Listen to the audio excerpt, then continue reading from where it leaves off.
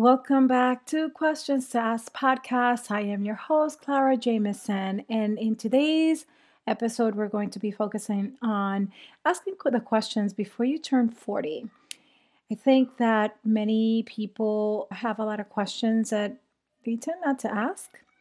And that is one of the reasons why I wanted to start the podcast, because I think that a lot of us tend to, unfortunately, just ask the bare minimum questions, and we should really start asking questions way before, or at least based on certain topics that needs to be asked in a different format. And asking questions is a good thing. So this will really allow us to expand. And because I'm turning 40 soon, I wanted to be able to show you, or at least give you these questions as a gift, as my gift to myself.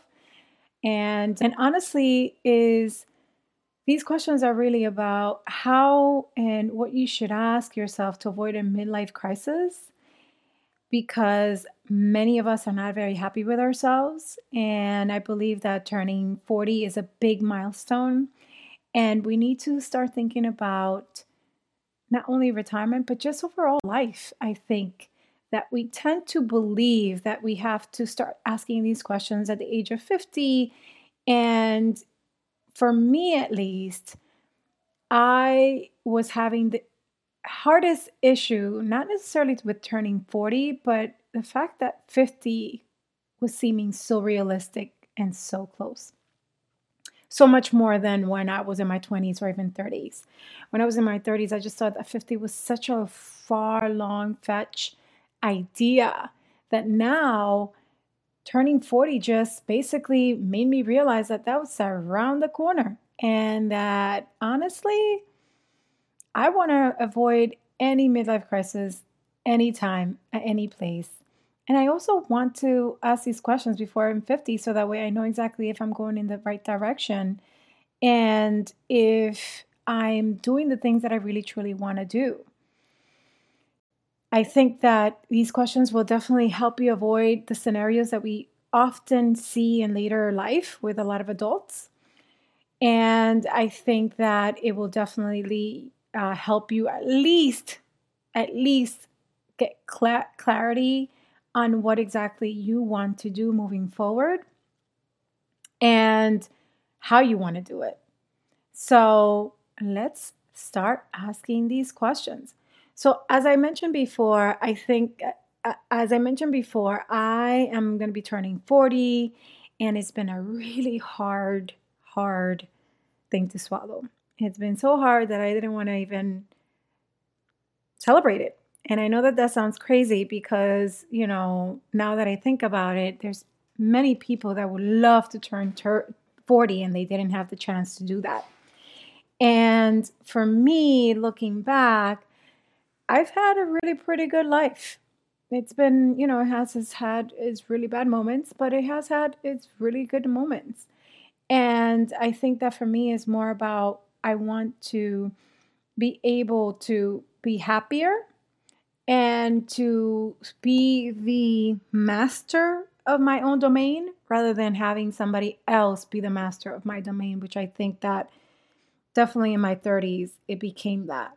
My 20s, not so much, because my 20s, it was more of me self-discovering, having more ownership over myself, really knowing who I was, and getting to know what I liked and not liked. 30s, it was just a mumble jumble of a era or of time, because I got married, I became a mom, I was a mom of 4 by the end of 36, and I was in this very high demanding job in a Fortune 100 company, and needless to say, it was taking a toll on me.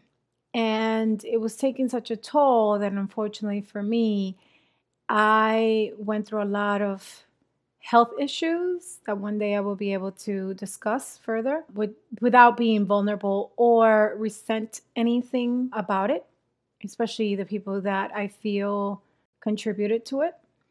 And I want to be honest that I I want to make sure that it is me making the decisions moving forward, not somebody else.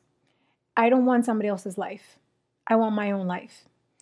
And that's very important to me right now. And it's going to be very important to me moving forward. And that's the reason why I have these questions. And how I envision myself at age 60 is that I have no fear at all. I am fashionably loud. I am literally with the red lipstick and looking good. I am loving the world and I enjoy my kids, my what I've been able to establish, my legacy, me helping people. I see myself as me being a proponent to something greater than just making somebody else money and even myself money. I want to be honest and always be able to ask very hard questions and have the ability to answer them without being afraid of them, with courage.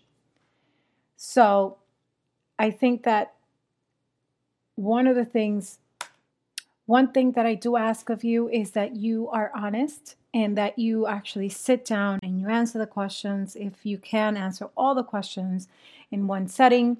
And the reason why I say that is because the universe is going to be able to provide you with the information you need at that moment, at that very instance, rather than doing it in piecemeal where you will have different mindsets or different abilities or different situations going on in your life that may attract different things at different times. And you want to be clear, to have clarity over exactly how to move forward. So, the first question is when you were 10 years old, what brought you joy? What do you like doing? What were the things that really brought you the most laughter? What were the things that brought you the most energy? And the reason why you're going to ask this question is because when you're 10, you live in the present moment. When you're 10, you have no fears. When you're 10, you have no one else or the world telling you what to do and what not to do. At least not yet. And yes, your life may not be perfect at 10 because not everybody has a perfect life. But at 10, we are in our true self. Even at 7, even at 8, if you want. It really shows who we truly are because we only have ourself at that moment and our parents or our caretakers. And it's very important that we are able to look back and see what were those things that brought you the most, that brought us the most joy, what brought us the most out of our lives during that time. Because it will tell you where you should be going or where is what your path is truly. Question number 2. What is it now that you like about your home life, your relationships, your job, your career, your health, and your spirituality?